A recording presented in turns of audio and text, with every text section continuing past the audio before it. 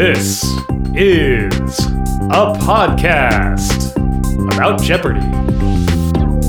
Hello and welcome to Potent Potables, your weekly Jeopardy podcast, where two former competitors bring you recaps and analysis of the week's Jeopardy episodes, a deep dive into a topic inspired by one of those episodes, and a quiz. I'm Kyle. And I'm Emily, and this is the week of October 18th, with Mayim Bialik hosting. I guess eventually we'll get Ken Jennings at some point when she has to film her other show on a tape day, but another week with Mayim Bialik, and I feel like she's really growing into that role. I do too. I feel I'm noticing her less, and I think that's kind of the point. Yep. The contestants and the material are supposed to be the stars of Jeopardy. That was always Alex's approach, and I really admired that about him. You know, I think it takes competence and professionalism and like security to kind of step back and be like, oh yeah, no, I'm not the star. Yeah. And I feel like, yeah, she's growing into it, and we're starting to feel less kind of the newness and like her newness in the role. And, you know, I feel like she's sort of settling into a rhythm. Yeah. Mm-hmm.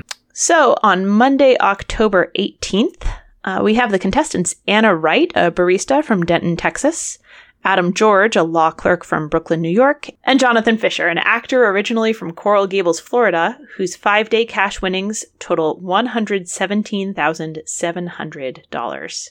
And we have the Jeopardy round categories: Geographic Stupid Answers, Bird Brains, Blacksmithing, Disney Songs, a Ford Fiesta, and That's a Car Model. Do they still make the Ford Fiesta? Probably not, right? I don't know. Think so. Time to find out. I think they still do. Maybe not. Is 2019 the last one? Looks like yes. On the Ford website, thanks Fiesta drivers, it's been a great ride. Oh, never mind. Looks like they have recently retired the Ford Fiesta. Since 1976. Wow. Shocking. Anyway, the Ford Fiesta category was about people named Ford. Yeah. The Ford Fiesta car is that car that you get from a rental company when you don't specify what kind of car you want. Am I supposed to be specifying what kind of car I want? You can. Huh, okay. I mean, depending on the company. I don't know. The last time I rented a car was 2012. Okay. So I don't know. It's been a while. Yeah. I hate renting cars because I have children, and often when I'm renting a car these days, I am also trying to manage sometimes rented car seats, and always installing a car seat into an unfamiliar vehicle. And that is just, it's absolute misery. It's the worst. While also wrangling children in a parking lot. Yes. Children who have just been traveling. Yes. I believe you can find a scene about that in Dante's Inferno. I don't quite remember which canto that is, but yeah, that seems familiar. Mm-hmm. I feel like we've talked about the Henry Wadsworth Longfellow poem, The Mighty Blacksmith, like a bunch of times. Have we talked about that a bunch of times? We have talked about it enough for me to remember that. I feel like maybe it was like in a Stephen Grade quiz. Maybe. That might it's be been it. On the podcast for sure. Yeah, for sure. Hey, Stephen, if you're listening, remind us whether that was you who started us talking about the Mighty Blacksmith. Also, Stephen, how you doing? We haven't talked in a while, so hope you're doing well. So yeah, that was a triple stumper at the $800 level of blacksmithing, where there was a picture, like an illustration, and then a line from the poem, and you were supposed to come up with the poet. And I did, although I think I learned that first making this podcast. So that's fun. There we go. Yeah. We have achieved the thing we set out to do, which is learning something. Daily Double number 1 is in the Bird Brains category at the $800 level. Jonathan finds it. He's at 3,400 at this point. It's pick number 28. He's not in the lead. Adam is at 4,200 and Anna is at 1,800. He wagers only 1,000. Gets the clue, scientists think the corvids, including the American and carrion this, are the smartest of all birds. And he thinks for a moment, but gets it correct with what is a crow. Mm-hmm. The corvid is crow. Yes, indeed. I've been seeing a lot of articles about how smart crows are recently, and I'm a little bit freaked out. Oh yeah, they're quite smart. Yep. Yeah. I wonder if at some point other animals become like truly sentient, and they just know to lay low, because if we figure out that they're too smart, we'll just kill them all. Mm-hmm. Like maybe they just watch and they're like, yeah, we're just gonna chill. I'm just gonna caw. Yeah, we'll just keep cawing over here and living the good life until we rise. No, yes. I mean, of course, that's inevitable. Yeah. Happy Halloween, everyone. Ooh. At the end of the Jeopardy round, Jonathan and Adam, he has an exclamation mark at the end of his name on his podium. Yes. They are tied at 4,400 and Anna is at 800. And we have the double Jeopardy categories: Histories, Mysteries, Swedish Writers, Theater Companies, What a Beautiful Name, Fictional Africa, and Verbiage with AGE in quotation marks at the end of each response. Mm-hmm. I learned something of another type of poet in the beautiful name category at the $2,000 level. I should say I learned this on the podcast. Checking multiple cultural boxes, this name signifying beauty in Japanese also belonged to a Muslim mystic poet. And I got that correct with who is Rumi. Mm-hmm. And I remember that I learned who Rumi is on the podcast. Yeah. That's a name to know for sure. Yeah. I enjoyed seeing this little fact at the $1,600 level of Fictional Africa. Aaron Sorkin used equatorial kundu on this TV series, and then again on The Newsroom, and that's The West Wing. And for The West Wing, they had like a handful of countries that don't actually exist, but sound sort of, linguistically like about right, so that they could have conflict with other countries or, be dealing with, international diplomacy issues without it being about an actual existing country in the world. Right. The fictional Middle Eastern country of The West Wing is Kumar. So if you ever need to have that fact on hand, or just, know that they made up a fictional Middle Eastern country so that they could, almost go to war with it and whatnot. Right. Daily Double number 2 is in the Histories Mysteries category at the $2,000 level. And Jonathan finds this one at the 14th pick. He's at 16,000 at this point, to Adam's 5,600 and Anna's 3,200. He wagers 2,000. It's the true value of the clue. His clue is a real-life drama. This Shakespeare contemporary was killed under mysterious circumstances May 30th, 1593. And he knows that is Marlowe. Just as any good Jeopardy fan should know at this point. Yeah, I'm sort of surprised they put that at the $2,000 level. I'm just referencing the final game of James Holzhauer's run. And the final Jeopardy there. Yeah. Where the correct response was also Marlowe. Yes, that's right. That's how I remember. Honestly, that is seared into my brain. I did not remember the name Kit Marlowe before that. But after that, I was like, okay, that is a thing I need to know. And it's there forever. All right. Well, I learned it from the 1998 classic film Shakespeare in Love. Yeah, still haven't seen it. I keep telling you. You watch it and then you know all the information. Sure. That'll be fine. I'll watch it eventually, I'm sure. There's probably better ways to glean that information. Yeah.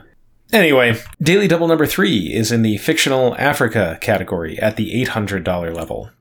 Jonathan finds this one as well, and when you find all 3 Daily Doubles, gotta hope that you get yourself in a good position. He's up to 24,000. At this point, it's pick number 24. Adam's at 5,600 and Anna's at 4,800. He wagers 2,000 and gets a clue. Also known as the Golden City, Bernanzana is the capital of this futuristic African nation, and he looks like he's taking a guess when he says, what is Wakanda? And that is correct. Mm-hmm. So at the end of the Double Jeopardy round, Jonathan's in a lock position with 27,600.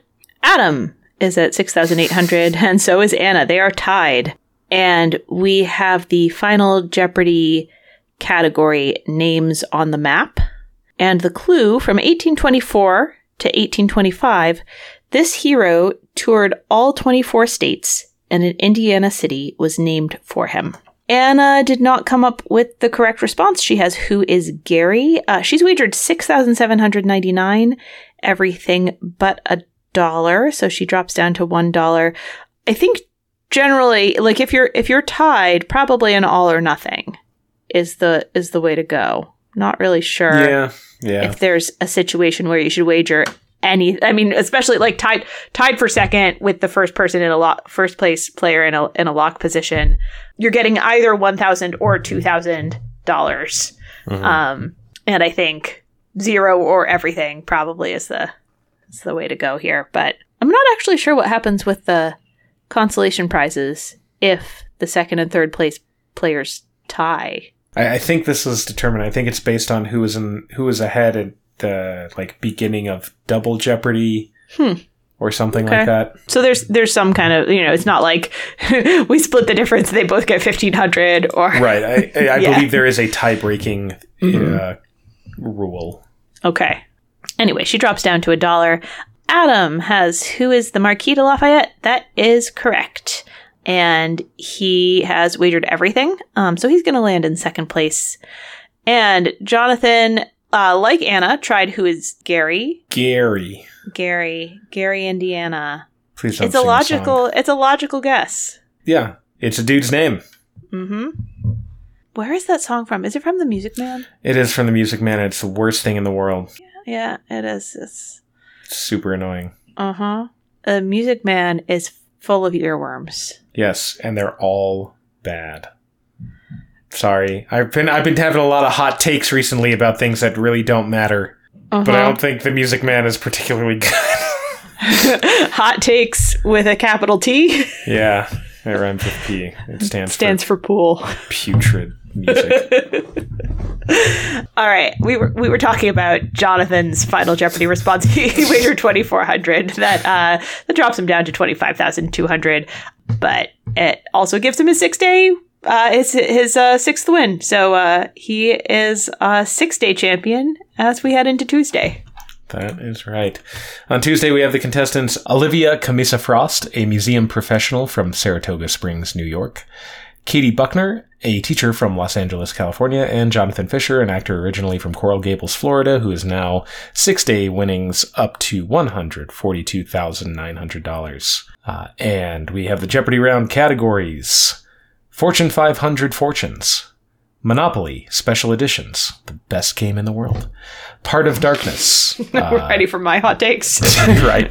The word, each response is made up of the letters in the word darkness. Annus Horribilis. And we're in SNL Celebrity Jeopardy. 5 boroughs, Burros, and New York City. And there was a triple stumper in the 5 boroughs category at the $800 level that I'm pretty sure we've talked about on the podcast.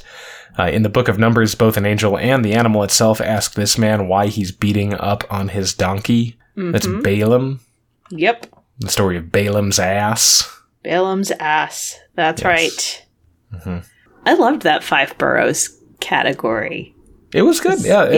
It was a night. Like it was a unique kind of thing. Mm-hmm. 5 questions about donkeys. Yep. We had some obscure Brothers Grimm story. We had Eeyore, of course. Can't have a donkey category without Eeyore, I think. Yeah, without the best character from all of literature. He's great. I love Eeyore. Throwback to everybody's preteen horse phase. I'm going to just universalize that with a question about Marguerite Henry, who her whole thing is that she writes kind of middle grade horse books. They were looking for where you find this particular donkey, and it's the Grand Canyon. We had Balaam's ass, and then of course Midsummer Night's Dream, where we had to name who had the head of an ass. That's Nick Bottom. Everybody's horse phase, because of course everyone went through that. Yeah, for sure. Emily, I'm sure you knew the first pick of the round. Monopoly Special Edition's $1,000 level. Triforce, Hookshot, and Hylian Shield are tokens in the edition based on this video game franchise. It's The Legend of Zelda. It is The Legend of Zelda. I don't know a whole lot about The Legend of Zelda, which is shocking because I've been privy to uncountable monologues about The Legend of Zelda. From me. No, I think I can count the monologues. That's a big favorite among my children. Nice.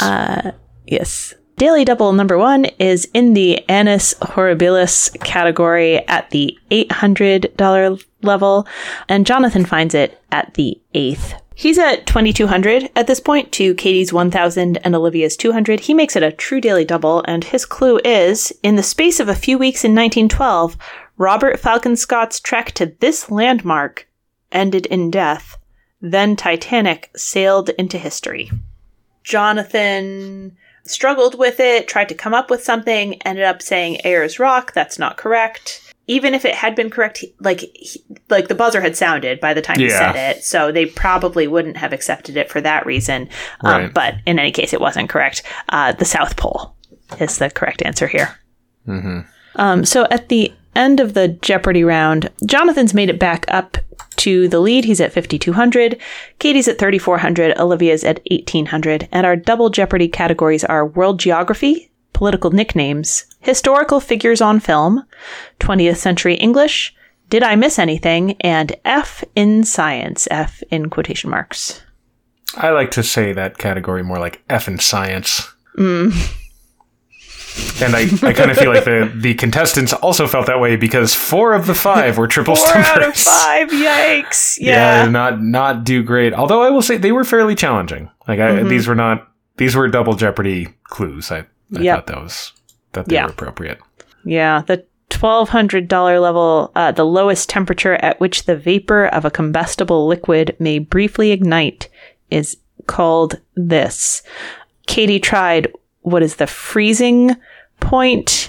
That's not correct. That's, that's kind of the other end. Mm-hmm. And I was trying to come up with something related to flame, but the correct response here is flashpoint.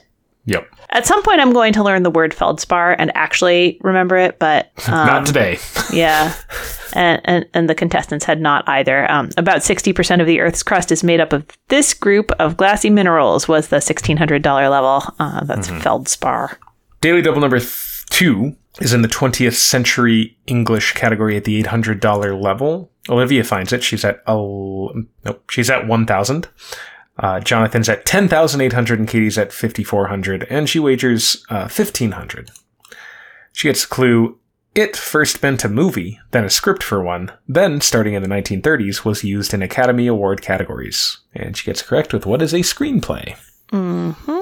Thought that was a fun category. And then Olivia also finds Daily Double number 3. It's in the Did I Miss Anything category at the $1,600 level, and she finds it at the 18th pick. She has 3,700 at that point to Jonathan's 12,800 and Katie's 2,600. She wagers 2,000, and her clue is maybe worried he'd been forgotten. On his return to England after a long time crusading, he had himself recrowned in 1194. She tries who is William the Conqueror, only off by like 100 years here, which is, in the grand scheme of history, pretty close. Yeah, pretty close. But if you listen to my deep dive on the English royal houses... There you go. That would be helpful. And then you would know that this is King Richard I or King Richard the Lionheart. Mm-hmm. Basically, anytime they're going to ask about a crusading king, it's Richard. Yep. At the end of the double Jeopardy round, Jonathan has another lock game, but he's only at 11,600 because Katie is at 4,600 and Olivia's at 900. This is just a rough game. Even for Jonathan, like 11,600 is not a huge score for a, 6-game champion. This is just rough on him. Which, it happens. It happens. You get on that stage and things happen. Mm-hmm. So we have the Final Jeopardy category, Contemporary Authors. And the clue, he has studied cordon bleu cooking, but is known for his 1981 creation of a character with unconventional taste in cuisine. Olivia guessed who is Ian Fleming, which, not a terrible guess. When we find out the correct response, gives a certain perspective on James Bond that I did not think about before. James Bond likes his gin bruised. He does. Shaken, not stirred. Yes. Ian Fleming is incorrect. Katie wrote who is Michael Chabon. Chabon, I think, is how I usually... Chabon? He's the author of The Amazing Adventures of Cavalier and Clay, which is a very fun novel. He's better at spelling than me. Okay. Interesting. Now I'm intrigued. That was one of the things on my little fun fact card is that I was in a spelling bee fundraiser with celebrity contestants. Oh yeah, you've mentioned this before. Yeah. Yep. Yeah. So now I know who is better at spelling than me, and Which Michael Chabon. People? Yes. That's fun. I am better at spelling than Ira Glass and Catherine Keener. Yeah. I would have thought Ira Glass would be like top of the heap. Oh, you my would goodness. think, right? Yeah, he talks out loud. That's fair. That's fair. living. And as we know from Jeopardy, you don't have to know how to spell it if you can say it. That's right. Mm-hmm. So Michael Chabon is also incorrect. Jonathan got it correct with who is Thomas Harris, the author of the Hannibal Lecter books, Red Dragon and Silence of the Lambs and such. And he wagered 1,600, which was not risking his lock, so he moves up to 13,200. Yep. I remember. I figured out that we were talking about Silence of the Lambs, but I couldn't remember who wrote it. So good on Jonathan for figuring it out. So on Wednesday, we have the contestants Anjali Chidambaram, a financial writer from San Francisco, California. Jack Hodges, a hotel loyalty analyst from Bethesda, Maryland. That's an interesting job title. Yeah. And Jonathan Fisher, an actor originally from Coral Gables, Florida, whose 7-day cash winnings at this point total $156,100. And our Jeopardy round categories are boats and ships, the state of the TV show, name the state where the show is mainly set, terms of love and endearment, email, that's E in quotation marks, and then male, like, as opposed to female, inbox, 2 words, and drafts. We start in the state of the TV show at 200, and Anjali, my girl, gets Magnum P.I. set in Hawaii. If you have never watched Magnum P.I., I'm not saying watch the whole series, but at least watch, like, an episode. It is just a cultural thing. I have not watched Magnum P.I. Tom Selleck with the, like, half-buttoned Hawaiian shirt and a Ferrari. Rick and TC and Higgins. It's like every trope. It's like, it's every trope. It's worth a little bit of time. I'm not saying I have watched the entire series and watched it when I was like 14 years old, but I'm not saying that. Okay. I enjoyed the drafts category, which was about, things that got changed between the first draft of kind of noted literary works and their final versions. We had a question about a Tolkien character who in the first draft was supposed to stab and kill Smaug and then nearly drown in the dragon's blood. Bilbo Baggins. Be a very different ending. Yeah. And we found out at the $800 level that originally Veruca Salt's character was named Elvira Entwistle, and Mike TV's character was Herpes Trout. Ooh, what a name. Yeah. In the email category at the $800 level, I remembered something that I just learned, like, that we just talked about, 2 weeks ago? Or 3, maybe? 3, yeah. Whenever it was. 2 or 3 weeks ago. A World War II vet, this slain NAACP field secretary in Mississippi was buried with full military honors at Arlington. And I remembered that is Medgar Evers because I have looked a little bit more into Medgar Evers and I need to continue doing so. Yeah. Yay, we're learning. Yay, we are learning. Should I go to the Daily Double? Yeah. Daily Double number 1 is in the boats and ships category at the $600 level. Jonathan finds it at pick number 22. He is at 6,600. Jack is at 400. Anjali is at 3,200. And he wagers 1,600. He gets the clue. In 1854, Flying Cloud, this type of merchant ship, sailed from New York City to San Francisco in 89 days, a record that stood for 135 years. And Jonathan probably doesn't know a ton about boats and ships because he just guesses what's a rum runner. The type of boat is a clipper. Clippers are notably fast. That's how, to my mind, that's how you would be able to get there. Because otherwise, that's an extremely obscure clue. If you can't just put together it's a fast ship, so it must be a clipper. Yeah, I did not have that piece of information at all. That was a tough category. Yeah. 3 of the 5 were not correctly answered, so kind of understandable. So at the end of the Jeopardy round, Jonathan is still in the lead at 6,400, Jack is at 600, and Anjali's at 3,200.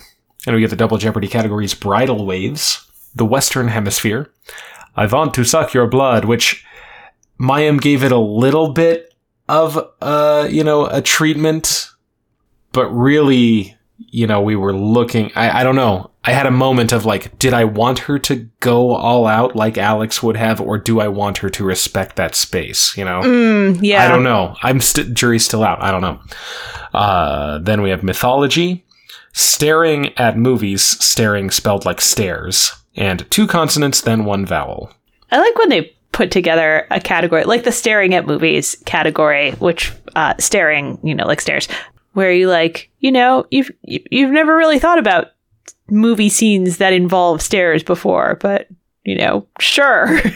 But I could picture every single one of these as they came up, right? Yeah. The staircase on the Titanic with Rose and Jack. The staircase, maybe not all of the listeners can picture the $800 clue. I'll build a stairway to paradise is a classic number in this musical from Gene Kelly in France. That's American in Paris.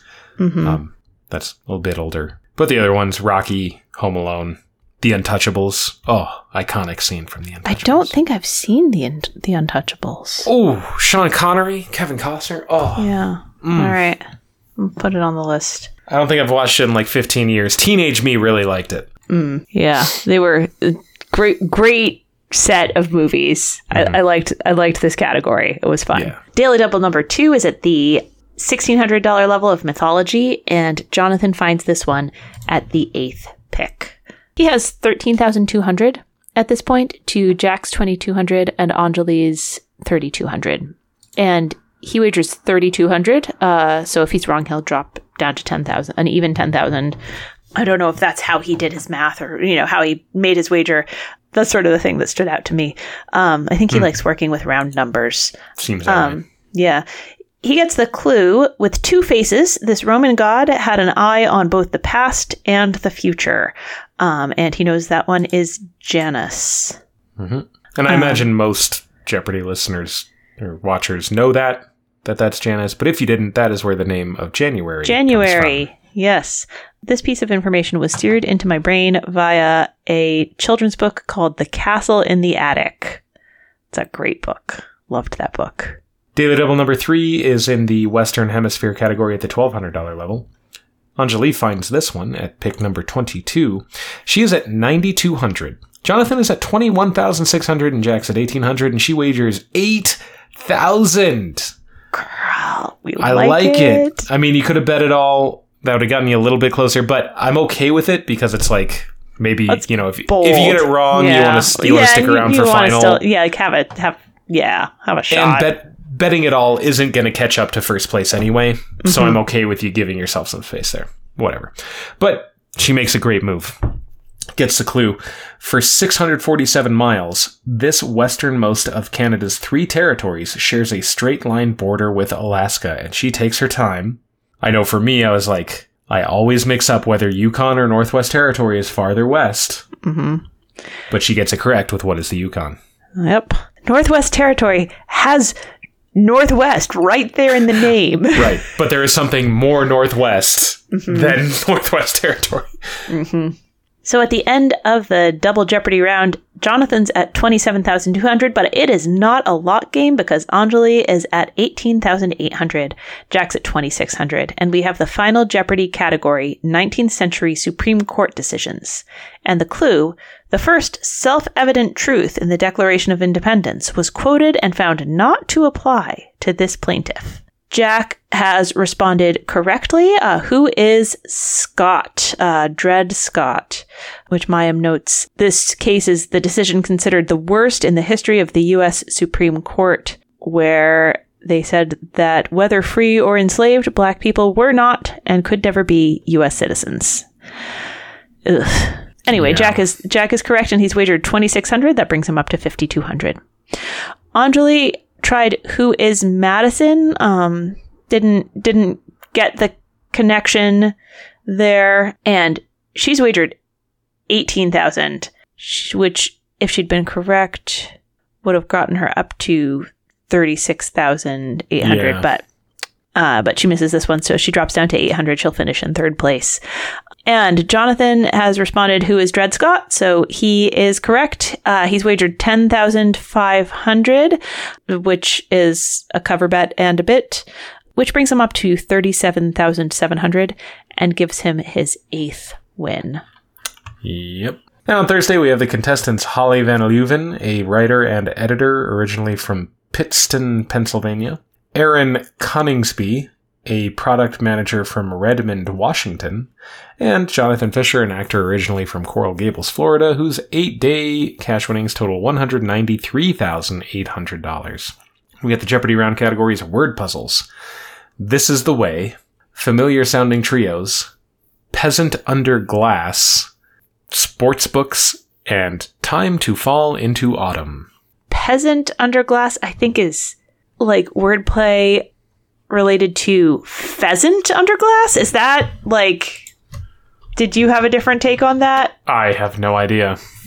I've never heard pheasant under glass either. Pheasant under glass is a poultry dish, generally composed of the breast of pheasant with shallots and a reduced wine sauce. I have never eaten pheasant in my life. Wikipedia. I'm not sure if I've ever eaten pheasant in my life. And honestly, when I Googled pheasant under glass, I expected to see taxidermy. So there we go.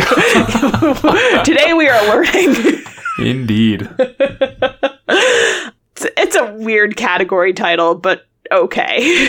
Mm-hmm. But I've gone full basic fall girl, so I liked the Time to Fall into Autumn category. That was fun. That was fun. It is, yeah. It's just fall stuff, which is nice. Mm-hmm. Daily Double number 1 is in the sports books category at the $400 level. Erin finds it at the 14th pick. She's at 1,800 to Jonathan's 2,200 and Holly's 1,000. And Erin wagers 1,000 only. And gets the clue. The basis for a movie and TV series, this bestseller is subtitled A Town, a Team, and a Dream. And she knows that is Friday Night Lights. Mm-hmm. Another thing I've never seen. Oh, it's... I think we've talked about this on the podcast multiple times. I like Friday Night Lights. Yeah. I think it's been demoted, though, to like the second most heartwarming coach in a recent TV series. Is it? It's not recent anymore, Ted though. Lasso, yeah. Yeah. That's true. Yeah. It's not recent, yeah. Yeah, not at all, right? The movie had, like, James Vanderbeek, the Dawson's Creek guy, right? Oh, yeah. Yeah, it's I don't know, 15 years old, more? Yeah, it's been a while now. So at the end of the Jeopardy round, Erin has the lead at 6,000.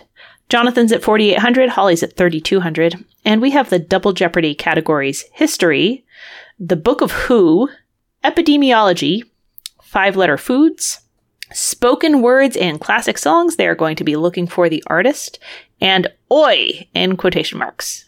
That's OI. Mm-hmm. You could put an OY in quotation marks and it would be pronounced the same. So thought we needed a little clarification there. True. The 5-letter foods category at the $2,000 level. This type of pear is also an alternate name for the Plantagenet dynasty. That's Anjou. Indeed. I also talked about that in my discussion of English royal houses and the Plantagenets. Yes, and I think that you had a quiz question about the About pair. pairs. I About the believe I pair, did. and I missed it. Yep. I believe I did, yes. That sounds correct. Daily Double number 2 is in the history category at the $2,000 level. Erin finds it. She's at 10,000 over Jonathan's 9,200 and Holly's 5,200, and she wagers 1,000. And she gets the clue. In 1558, England lost this port city, its last possession in France. And she gets that correct with what is Calais. I was looking up how to pronounce Calais because I was quite sure I'd heard various pronunciations, and I'm right because, you know, Brits are going to anglicize, so Right, they're they're going to say callous. yes. Yeah. Yeah, callous or Calais or Calais. You can, if you've heard different pronunciations of that, it's because different people are Brits taking going Brit, you know. different approaches to how we pronounce words that are originally French. And Daily Double number 3 is in the Oi category at the $1,600 level, and Jonathan finds it at the 20th pick.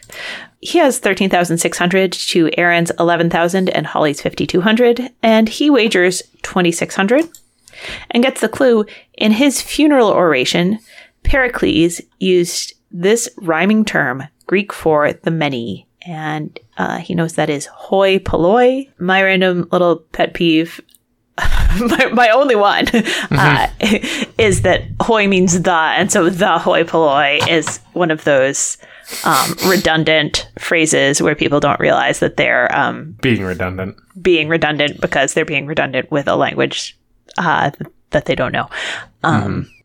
So at the end of the Double Jeopardy round, Jonathan is up to 20,600. He took control of the latter half of Double Jeopardy and just got himself out to a huge lead. Erin is at 11,000 and Holly is at 6,000.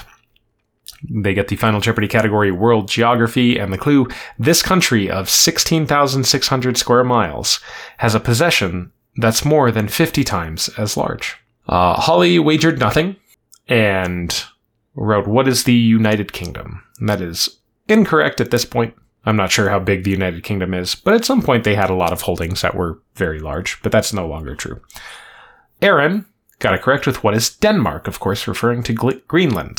And she wagered 8,200, brought her up to 19,200. And Jonathan also got it correct with what is Denmark. He wagered 1,500, which was a cover bet, which also Erin accounted for with her wagering.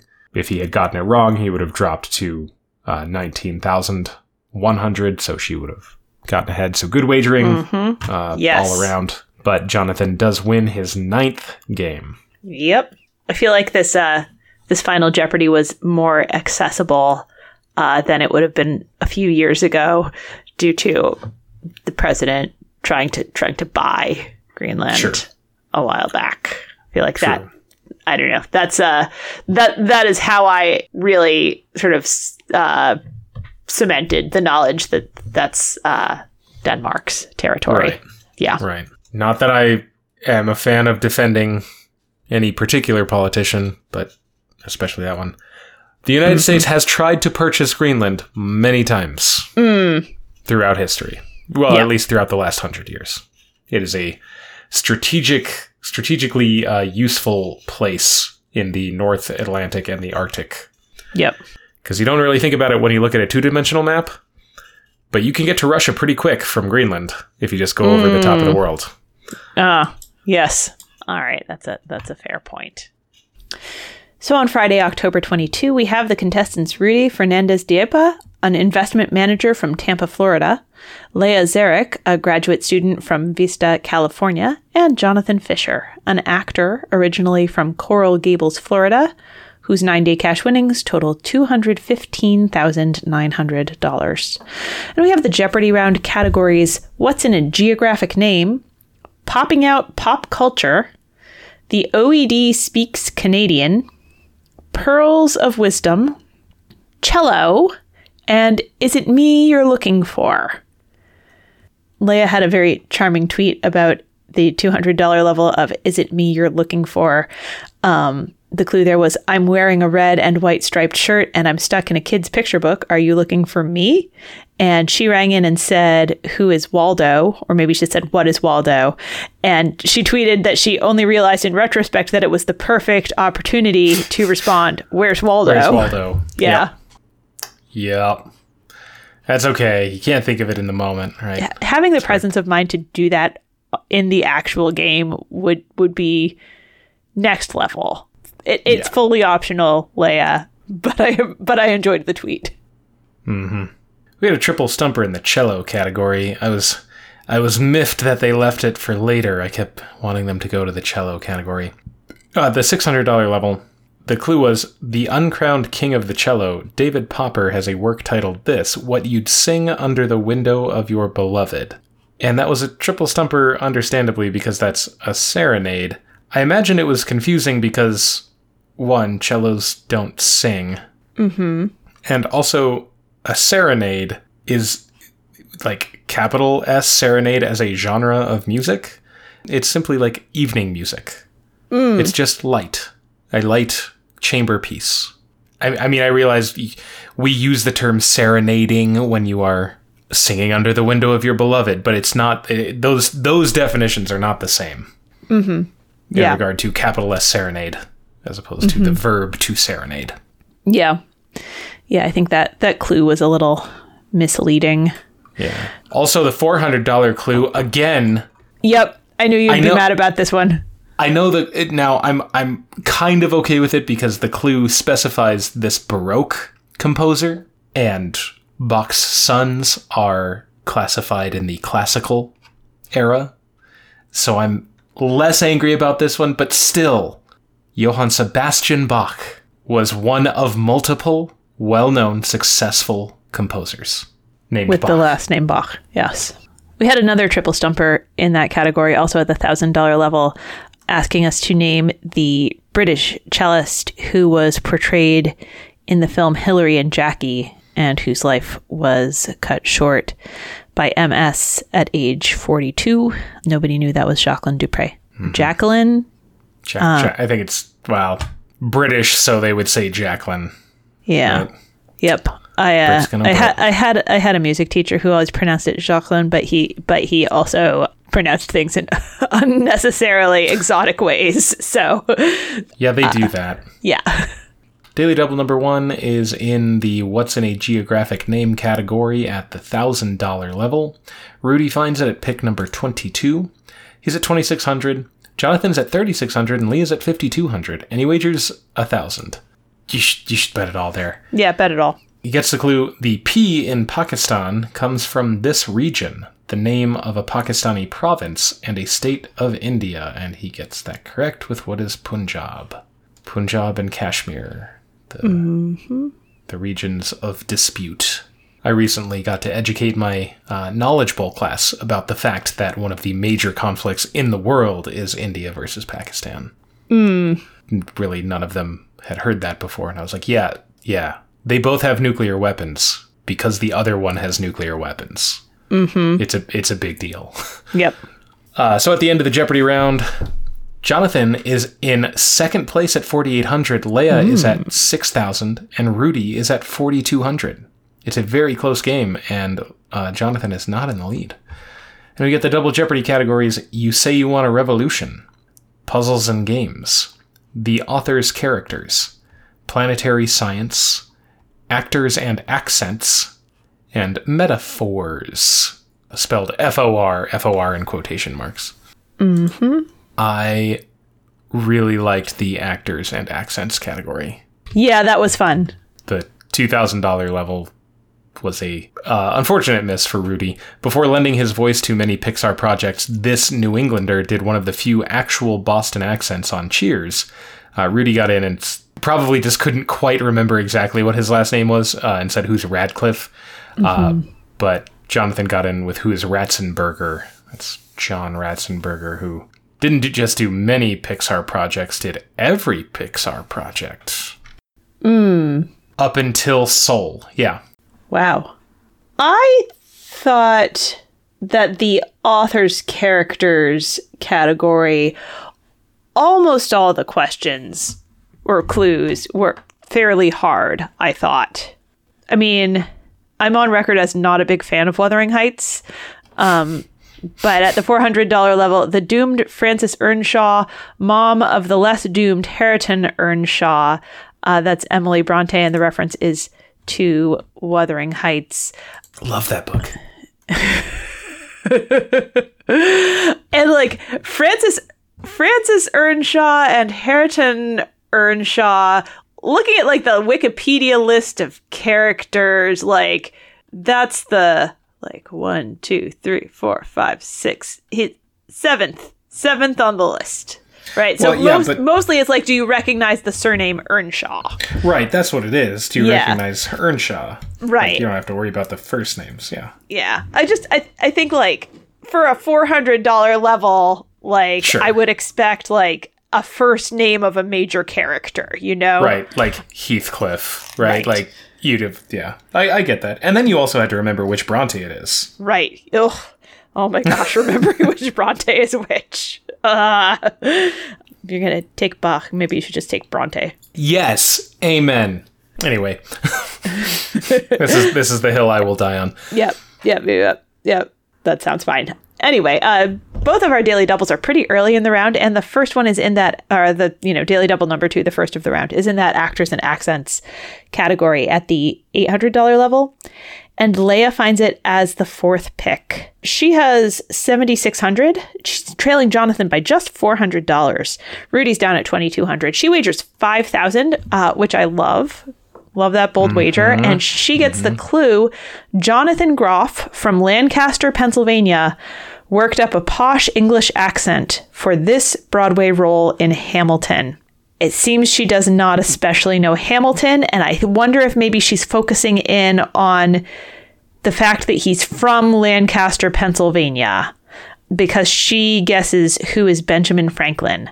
That is not correct. Benjamin Franklin does not appear in Hamilton, and indeed, the only reference to Philadelphia is like one passing reference to the Liberty Bell. The correct response here is King George III. Yes. Daily double number 3 is just 3 picks later. Leia finds it as well. Unfortunately, she took that big hit, so she is now down to $3,800 against Jonathan's $8,000 and Rudy's $1,400, and she only wagers $1,800. Again, I would say, I mean, I guess there's a lot of money on the board still, but like, you took a big hit. This is your chance to kind of make it back up as much as you can. But maybe she's feeling a little gun shy. It's in the say you won a revolution category at the $1,600 level. The clue is, nearly 30 years after the 1989 one in Czechoslovakia, Armenia had its own revolution named for this soft fabric, and she gets that correct with what is velvet. Mm-hmm. You could see the regret for the wager as the clue came up. So at the end of the double Jeopardy round, Jonathan's at $19,600, Leia's at $4,800, Rudy's at $3,800. So Jonathan has a lock game. And the final Jeopardy category is 1970s top 40 hits. The clue is, seeing a poster for a production of Cyrano de Bergerac in a seedy Paris hotel and ladies of the evening nearby inspired this hit. Rudy has it correct with What is Roxanne? He's wagered everything. That brings him up to $7,600. Leia also has it correct with What is Roxanne? But she's wagered 0, so she's going to finish in 3rd place, and Rudy's going to be in 2nd. Jonathan missed this one. He guessed What is Honky Tonk Women? And he wagered $5,400, so that drops him down to $14,200. But it doesn't matter. He had a lock game, so he is our champion, and we'll see him again on Monday. Yes, 10 games. 10-game champion. 10-game champion. 10-game champion. I think his timing is unfortunate coming after a 38-game champion, because there is still a lot of attention on Matt Amodio, as well there should be. Like, he is, broke records. He is the 2nd highest number of regular season wins, right? 3rd highest winnings and all that. But Jonathan Fisher has now got not only easily secured himself a place in the next Tournament of Champions, but he is swiftly approaching the top 10. Mm-hmm. I think Seth Wilson is number 10 with 12 wins and like 280 100,000 or something like that in winnings. Mm-hmm. So if Jonathan wins another 2 games at his current trajectory, he'll pass Seth Wilson and be in like the top 10 all time. Like he's knocking on the door there. Yep. And, man. So yeah. So we'll see him next week, and we'll see if he. If he wins out next week, that's 15 wins. That's number 4, number 5. I don't know. Mm-hmm. It's up there. That's a very impressive run. Yeah. This is the break in the middle of the episode where we remind you we have a Patreon, patreon.com/potentpotables. We are getting very close to being able to pay an editor to take some of the editing work off of Kyle's plate because, teachers in a pandemic with all their abundant spare time. So that's our goal. That's what we're looking to do with our income from Patreon. So if you have a few bucks to throw our way, we would appreciate it. We have some content on there. I have an idea for a goofy little video I'm going to throw on there after the deep dive, related to the deep dive this evening, but I don't want to say too much about that. And we're going to try and get some more on there at some point, but we really appreciate everyone who is supporting us on Patreon, including our new Patreon supporter, Leanne Cromer. I don't know. Leanne. Thanks, Leanne. We really appreciate it. Yeah, thank you. We also got some communications from some of our listeners. I completely missed there was like a flood of spam and like phishing emails a while back. And I missed a very helpful and thoughtful email from Tim Eastwood talking about Infinite Jest and giving me some tips and some thoughts about kind of how to understand what was going on and what I was reading. And I really appreciated Tim. That was very, very, very informative. So thank you. Also, Kyle is wrong about Triscuits. And I am right. And apparently everyone needs to come out and defend these... have spoken. Defend these, like, violent crackers that assault your tongue when you eat them. They do have texture. If you're not into texture... Everything has texture, Emily. Yeah, so I like texture I don't have to recover from. I've got Kelly Young on my side in the Great Triscuit War of 2021, signing up on Twitter. We got an email from Josh about your Triscuit blasphemy. People are more enthusiastic about Triscuits than about anything else we've ever talked about. So I'm here for it. It finally happened. Yeah. So yeah, please keep sending us emails and tweeting at us. It just gives us such joy to know that you're enjoying our silly podcast.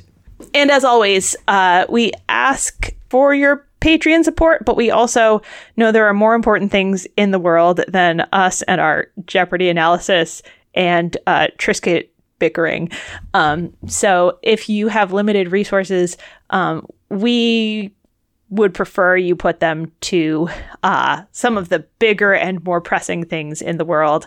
We like to point people towards blacklivesmatter.com, communityjusticeexchange.org, and the Stop Asian Hate GoFundMe. Okay. All right. Do you have deep dive guesses? I do, because you said you had a silly little video, which led me away from a number of things. Because I was like, maybe she's talking about the Arab Spring, but I don't feel like a silly little video. Oh yeah, I know. I did Spring. Give a big clue, didn't I? Okay, so my first guess: are you talking about Balaam's ass or I'm asses not. In general? I'm not. That would be a great topic for a silly little video, though. Yes. Okay. This one may or may not be silly. Henry Wadsworth Longfellow. Nope. We did some poetry recently. I try not to inflict poetry on you too often. I don't hate poetry. It just, for whatever reason, is like it does not stick in my mind. Okay, finally, are you talking about Meatloaf? No, I'm not talking about Meatloaf. Oh, but that'd be perfect. Yeah. All right, so Friday's game, Double Jeopardy, the puzzles and games category, the $1,200 level. The puzzle, alliteratively known as This Man's Revenge, adds extra rows and has no fixed centerpieces. And nobody attempted that clue. The response they were looking for is Erno Rubik. a 4x4 Rubik's Cube is a Rubik's Revenge.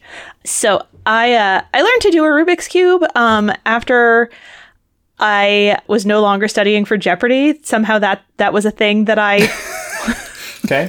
that I decided to do with my brain for a little bit. So I thought, we had a Rubik's Cube triple stumper. I thought I could learn a little bit about Mr. Rubik and his cube. And then I was like, and I can make a little video of how I solve a Rubik's Cube and put that on our Patreon. That would be fun. So can you solve a Rubik's Cube? Kyle, have you ever done that? I have never solved a Rubik's Cube. I have not taken the time to figure the pattern. Yep. We can get into that as the deep dive goes on. But anyway, Rubik's Cubes, Rubik, the Rubik's Cube craze, a little bit about cubing. That's what we're doing today. So Erno Rubik was born in Budapest, Hungary in July of 1944. He is still alive today. He has lived all of his life in Hungary. His father, Erno Rubik, was a flight engineer, and his mother, Magdolna, was a poet. Rubik studied sculpture at the Technical University in Budapest from 1962 to 1967, and architecture at the Academy of Applied Arts and Design, also in Budapest, from 1967 to 1971. He went on to become a professor of architecture at the Budapest College of Applied Arts, and it was during his time there that he made the designs and completed the first working prototype of the Rubik's Cube in 1974.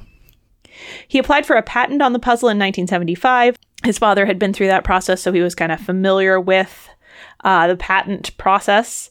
The first cubes he made were made of blocks of wood and rubber bands. And kind of the big engineering challenge was solving the structural problem of moving the parts independently without the entire mechanism falling apart. He showed his prototype to his class, and his students liked it very much. And he realized that because of the simple structure of the cube, it could be manufactured relatively easily, and he thought it might have appeal to a larger audience. After he had his patent, he set out to find a manufacturer in Hungary. He had difficulty with that due to the planned economy of communist Hungary at the time, but he eventually was able to find a small company that worked with plastic and made chess pieces and get them to manufacture cubes for him. The cube was originally known in Hungary as the Magic Cube, and the first test batches of the Magic Cube were produced in late 1977 and released in Budapest toy shops. The Magic Cube was held together with interlocking plastic pieces that prevented the puzzle from, coming apart as you manipulated it. And then with Rubik's permission, a businessman named Tibor Lachy took a cube to the Nuremberg Toy Fair in February 1979 in Germany in an attempt to popularize the invention. It was noticed there by Seven Towns founder Tom Kramer, and they signed a deal with Ideal Toys in September 1979 to release the Magic Cube worldwide. Ideal Toys didn't care for the name Magic Cube. It wasn't distinctive enough. So that is where it got the name Rubik's Cube. They renamed it after the inventor to give it a more distinct and trademarkable name. That's nice. Yeah. The puzzle made its international debut at the toy fairs of London, Paris, Nuremberg, and New York in January and February of 1980. And at the end of 1980, Rubik's Cube won a German Game of the Year special award and similar awards for best toy in the United Kingdom, France, and the US. And the Rubik's Cube craze was off and running. It's estimated that from 1980 to 1983, around 200 million Rubik's Cubes were sold worldwide.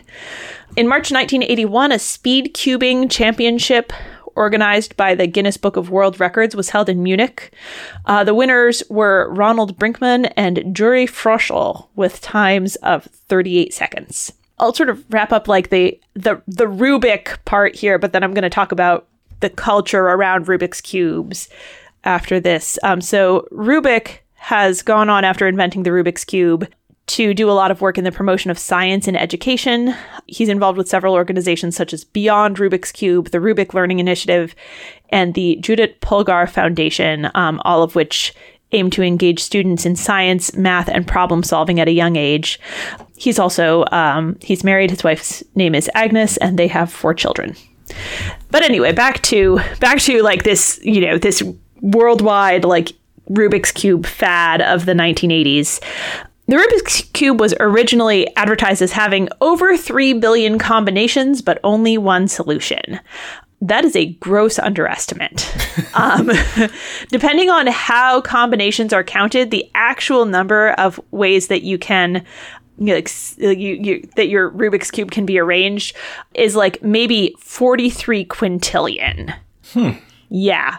More if you were to include the permutations that you can't get to by twisting the cube. You have to take it apart and put it back together in a different way. Also more if you consider the orientation of the cube to be part of the permutation, which I do not, right? Sure. If it's exactly the same but the other way up, is that a separate permutation or no? I would say no. But you can add factors of 10 in those ways. In 2007, Daniel Kunkel and Gene Cooperman, I'm guessing about how to pronounce the first guy's name, used computer search methods to demonstrate that any 3x3x3 Rubik's Cube configuration can be solved in 26 moves or fewer. In 2008, Thomas Rokicki lowered that number to 22 moves. It's possible to solve any Rubik's Cube in 22 moves or fewer. And in July 2010, a team of researchers, including Rokicki working with Google, proved that the so-called God's number is 20. You can solve any Rubik's Cube in 20 moves. Numerous books came out with Rubik's Cube instructions, especially during that first Rubik's Cube craze. David Singmaster's Notes on Rubik's Magic Cube was published in 1980. Patrick Bossert was, I think, like a teenager at the time and wrote a book called You Can Do the Cube. In 1981, the Museum of Modern Art in New York exhibited a Rubik's Cube. And at the 1982 World's Fair in Knoxville, Tennessee, a 6-foot cube was put on display. I'm sure that everyone is remembering my World's Fair deep dive and being like, wait, Emily, I didn't think there was one in 1982 in Knoxville, Tennessee. Well, you're right. It was a specialized exposition. And as I'm sure everyone remembers, the specialized expositions are like offset from the proper World's Fairs. Yes, everyone remembers that. Yes. ABC Television developed a cartoon show called Rubik the Amazing Cube, which ran for like 12 or 13 episodes and had a little talking Rubik's Cube. Nice. In June 1982, the first Rubik's Cube World Championship took place in Budapest, and it was won by Minh Thai, who was a Vietnamese student from Los Angeles, completing the Rubik's Cube with a time of 22.95 seconds. That was the only competition recognized as official until the second round of Rubik's Cube craze started in 2003. The popularity of the Rubik's Cube waned by about 1983. They were available, but they weren't a fad in the same way. But in the early 2000s, interest began growing again. Sales doubled from 2001 to 2003. And the 2003 World Rubik's Games Championship was the first speed cubing tournament since 1982, which led to the formation of the World Cube Association in 2004. There's some speculation that part of the kind of revival in interest was due to the advent of like YouTube and similar internet video sites where people who had this hobby could video themselves and sort of share their strategies in a video format. Rubik's patent expired in 2000, at which point other brands of cubes started appearing, especially from Chinese companies. Many of these other brands of cubes have been engineered for speed and are favored by speed cubers. We have a couple of them at my house. They are pretty smooth. I like them. Smooth action. Yep. There have been some patent and trademark kinds of lawsuits and things. In particular, before Rubik invented his cube, in March 1970, a man named Larry D. Nichols invented a 2x2x2 cube and patented it under the name Puzzle with pieces rotatable in groups. It was held together by magnets, and he assigned his patent to his employer, which sued Ideal Toys in 1982. Ideal lost the patent infringement suit and appealed. And in 1986, the appeals court affirmed the judgment that the pocket cube, the 2x2x2 Rubik's pocket cube, did infringe the Nichols patent, but the judgment against the standard Rubik's cube, the 3x3x3, was overturned. A little bit about solving Rubik's cubes. In Rubik's Cubers parlance, a memorized sequence of moves that does a particular desired thing to the cube is called an algorithm. Many algorithms are designed to transform only a small, specific part of the cube without interfering with other parts that have already been solved. Other algorithms do something quickly and easily to the cube, but have the side effect of changing other parts of the cube. So often you'll start with that second kind where you're, doing kind of the quick, easy stuff, but it's messing up the whole rest of the cube. And then you have your solved part and start going to the more complicated algorithms to solve the remaining pieces. Mm-hmm. There's a notation for algorithms with each face of the cube assigned a letter. So F, B, U, D, L, R, right? Front, back, up, down, left, right. And then when you're notating a particular algorithm, the letter by itself is a quarter turn clockwise. If you put a little apostrophe or a prime symbol by the letter, that means it's a quarter turn counterclockwise.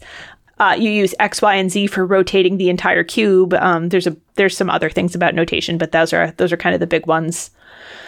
Speed cubing is the practice of trying to solve a Rubik's Cube in the shortest time possible. And since 2003, the winner of a competition is determined by taking the average time of the middle 3 of 5 attempts. Because the cubes are scrambled and, randomized in a way that you can have outlying, especially fast or slow times.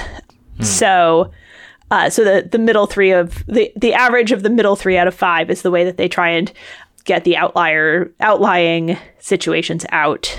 But the single best time of all tries is also recorded. And in addition to the main 3x3x3 event, the World Cube Association also holds other kinds of events where the cube is solved in different ways. Blindfolded solving, where you look at the cube, memorize it, and then solve it blindfolded. Multiple blindfolded solving, where you look at a number of cubes and then solve them all blindfolded, solving the cube using one hand, solving it in the fewest possible moves, a whole bunch of other stuff. The world record time for solving a 3x3x3 Rubik's Cube is 3.47 seconds. That record, I know, that record was set on November 24, 2018 by Yusheng Du in the Woohoo Open. That's for a single solve. The world record average solve time is 5.48 seconds. That was set in 2021, so this year, by Ruihang Xu. And apologies for my attempts to pronounce Chinese names. And there are a gajillion records to look at, but those are kind of the big main event ones. There are different variations of Rubik's Cubes with more layers. There's the 2x2x2 pocket cube or mini cube, the one that there was the patent lawsuit about. There's the standard 3x3x3. The 4x4x4 cube is the Rubik's Revenge. That's the one the Jeopardy clue was about. A cube with 5 on each side is the Professor's Cube. And that's the biggest one that the official Rubik's brand makes. But other brands have started making much bigger cubes. The 17 by 17 by 17 over the top cube came out in 2011 and was, until December 2017, the largest and most expensive commercially sold cube. It cost more than $2,000. A working design for a 22 by 22 by 22 cube exists and was demonstrated in January 2016. 33 by 33 by 33 in December 2017. But the enormous cubes take hours and hours to solve. Right. Yeah. But for people who have this hobby, having a big cube and people make time-lapse videos of themselves solving the things. So there are other kinds of variations too. I don't know what all of these are. Rubik's Magic, Rubik's 360, and Rubik's Twist. It's like a slidey puzzle. It looks like it's 2-dimensional, I think. Or some... Oh, no, rectangles? I don't know. I'm confused. Anyway, the Rubik's Company has made a bunch of other kind of, sort of slidey or like spatial puzzles. And then they have some electronic things that are kind of related puzzles. Rubik's Revolution and Slide are a couple of those. And then there are other shapes of twisty puzzles, including Pyraminx is the tetrahedron shape, like with 4 triangular faces. There's an octahedron called the Scube Diamond, a dodecahedron called the Megaminx, and an icosahedron called the Dogic. I don't know.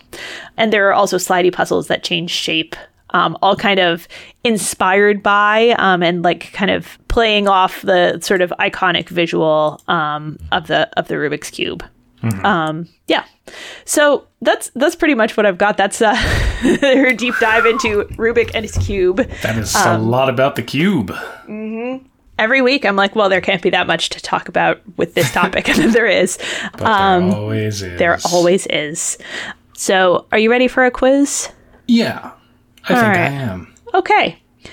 Our quizzes have 6 questions, and the Rubik's Cube has 6 faces, each with a corresponding color. So I thought we would do a question inspired by each color of the Rubik's Cube. Okay. Yeah, which I've put in roughly rainbow order, except that one face of the Rubik's Cube is white. So we'll put that one at the end. All right. Question 1. Red.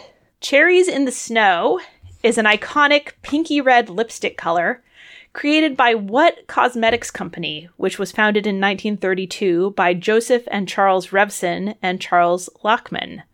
The color has been sold since 1953 and is name-checked in media from Sylvia Plath's The Bell Jar to the recent series The Marvelous Mrs. Maisel. I don't have any particular, like, one over another kind of leaning. So, okay, is it... I mean, based on the names, is it Revlon? It is Revlon, yes. Okay. Founded by the Revson brothers, and then Charles Lachman invested, and so they kind of combined their names to name the company Revlon. Not Revlock? I know, it would make more sense, wouldn't it? Yeah, I keep coming across references to Cherries in the Snow, and it's, kind of this, like, I think it did go out of production at some point and then was, like, kind of brought back by popular demand. But yeah, you can still buy Cherries in the Snow lipstick. I think they started making a nail polish with that name first, but the lipstick is kind of the one that I hear about as, like, kind of iconic in the same way that, like, Chanel No. 5 is. Yeah. All right, question 2, orange. Otto the Orange, an anthropomorphized orange wearing a blue hat and blue pants, has been, since 1980, the mascot of what university?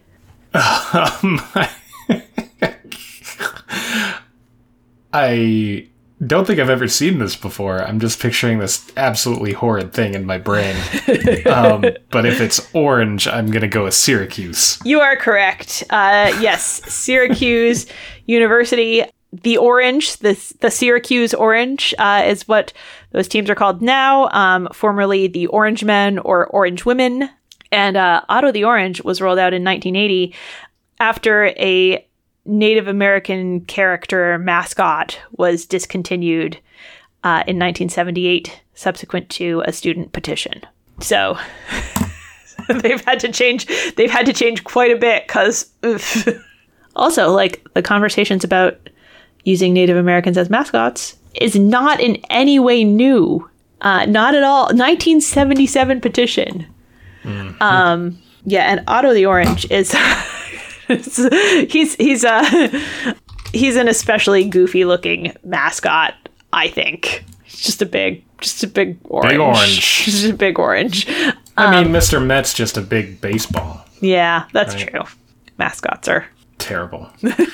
Yes. Oh man, another hot take. Here it comes. Would you like to expand on that? Mascots are terrible. Handfuls of tweets about to tell me why mascots are okay. Oh, goodness. All right, you're at 20 points. Question 3, it's a pop music question, so, we'll see. Yellow is the title of a song by what British rock band fronted by Chris Martin?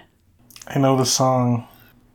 Oh, Chris Martin. I do know this. Oh, no.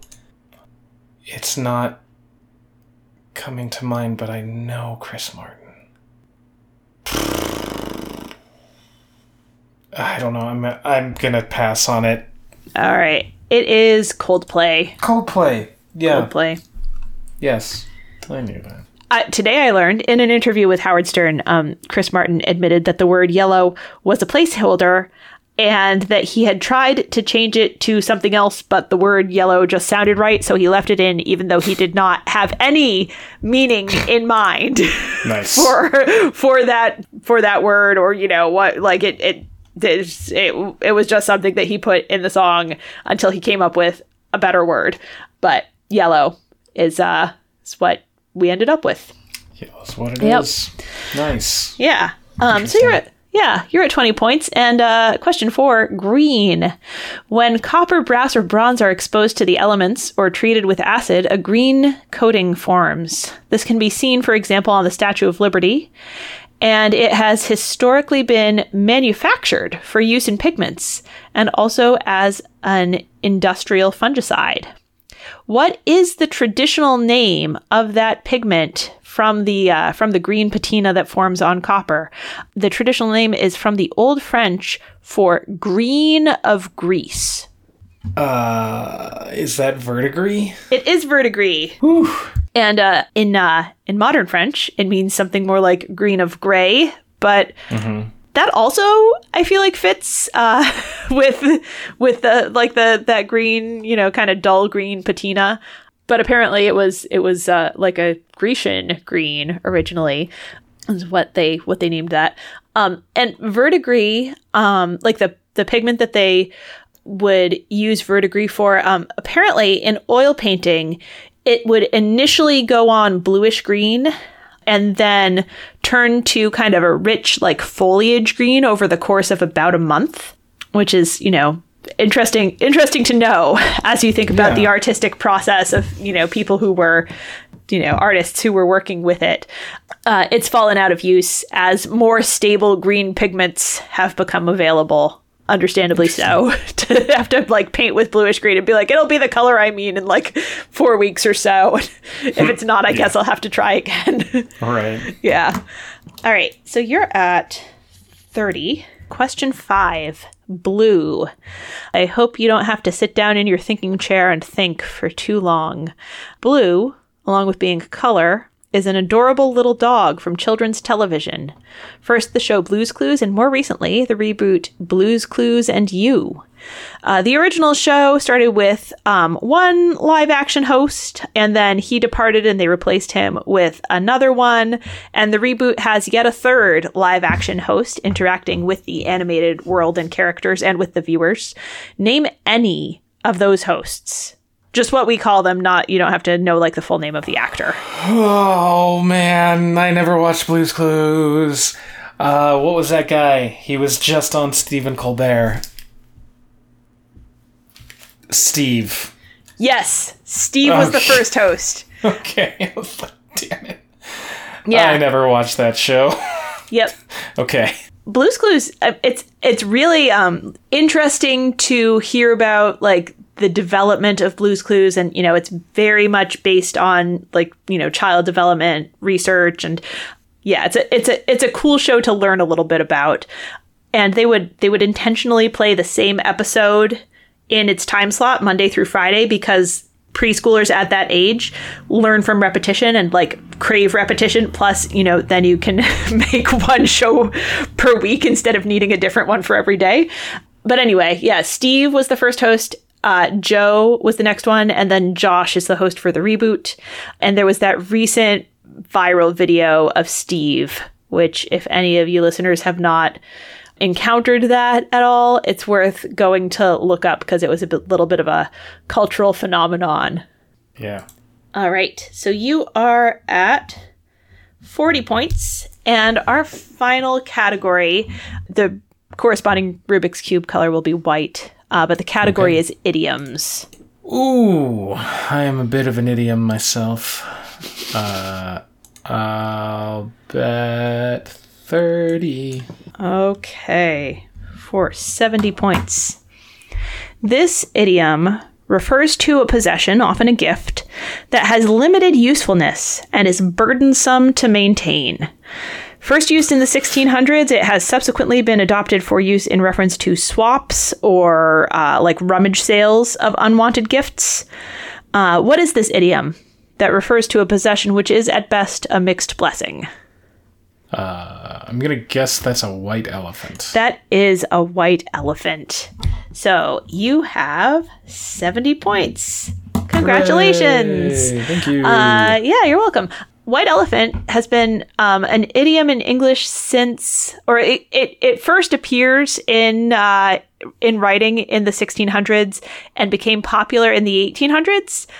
Everything I see explains about like Thailand and India and how white elephants were sacred, but like they could only be owned by a king and they couldn't work and they're very expensive to maintain. And so, you know, that it would be like both a blessing and a curse because they're auspicious, but, you know, you have to take care of them.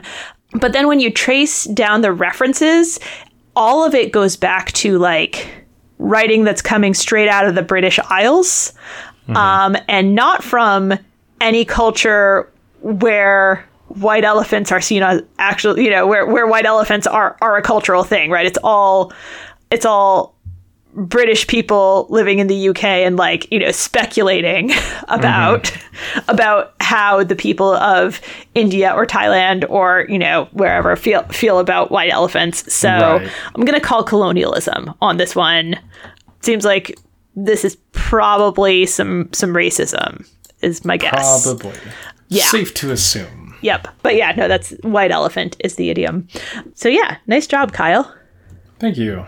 And thanks, listeners, for spending your time with us. Make sure to subscribe wherever you get your podcasts. Leave a rating or review if you would be so kind. If you want to check out our Patreon, it's patreon.com/potentpotables. And if you have friends who watch Jeopardy, or friends who were on Jeopardy, because a lot of our listeners are former Jeopardy contestants, let them know about our podcast. Yeah. You can all find us on Facebook at Potent Potables, on Twitter at PotentPotables1. Our email address is potentpotablescast@gmail.com, and our website is potentpod.com. And we will be back next week with another week of Jeopardy recaps and a deep dive and quiz. And until then, may your minds be quick and your buzzers be quicker.